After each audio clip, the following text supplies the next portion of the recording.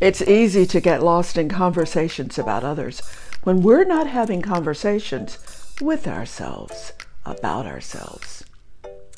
Prolonged conversations about others tend to announce a void of self-reflection. Hi, I'm Stormy. This is an insightful moment.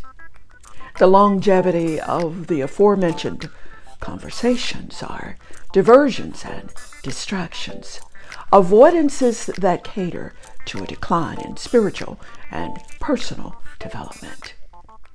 But here's the flip side. Those particular spaces and conversations are designed to awaken us to ourselves about ourselves. It's a cleared path, an opportunity to examine and re-examine who we're choosing to be, who we're not choosing to be. It's a place to structure accountable, responsible beingness. Teachable moments and a catalyst for change and growth. But if we remain unavailable to learn, unwilling to grow, there is the possibility of being stuck indefinitely.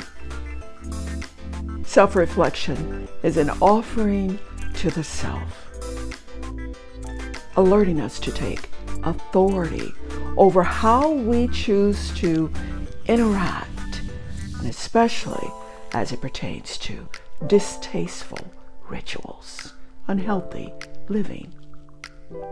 Self-reflection defines much about our relationships and the overall health of our mind, body, spirit, well-being.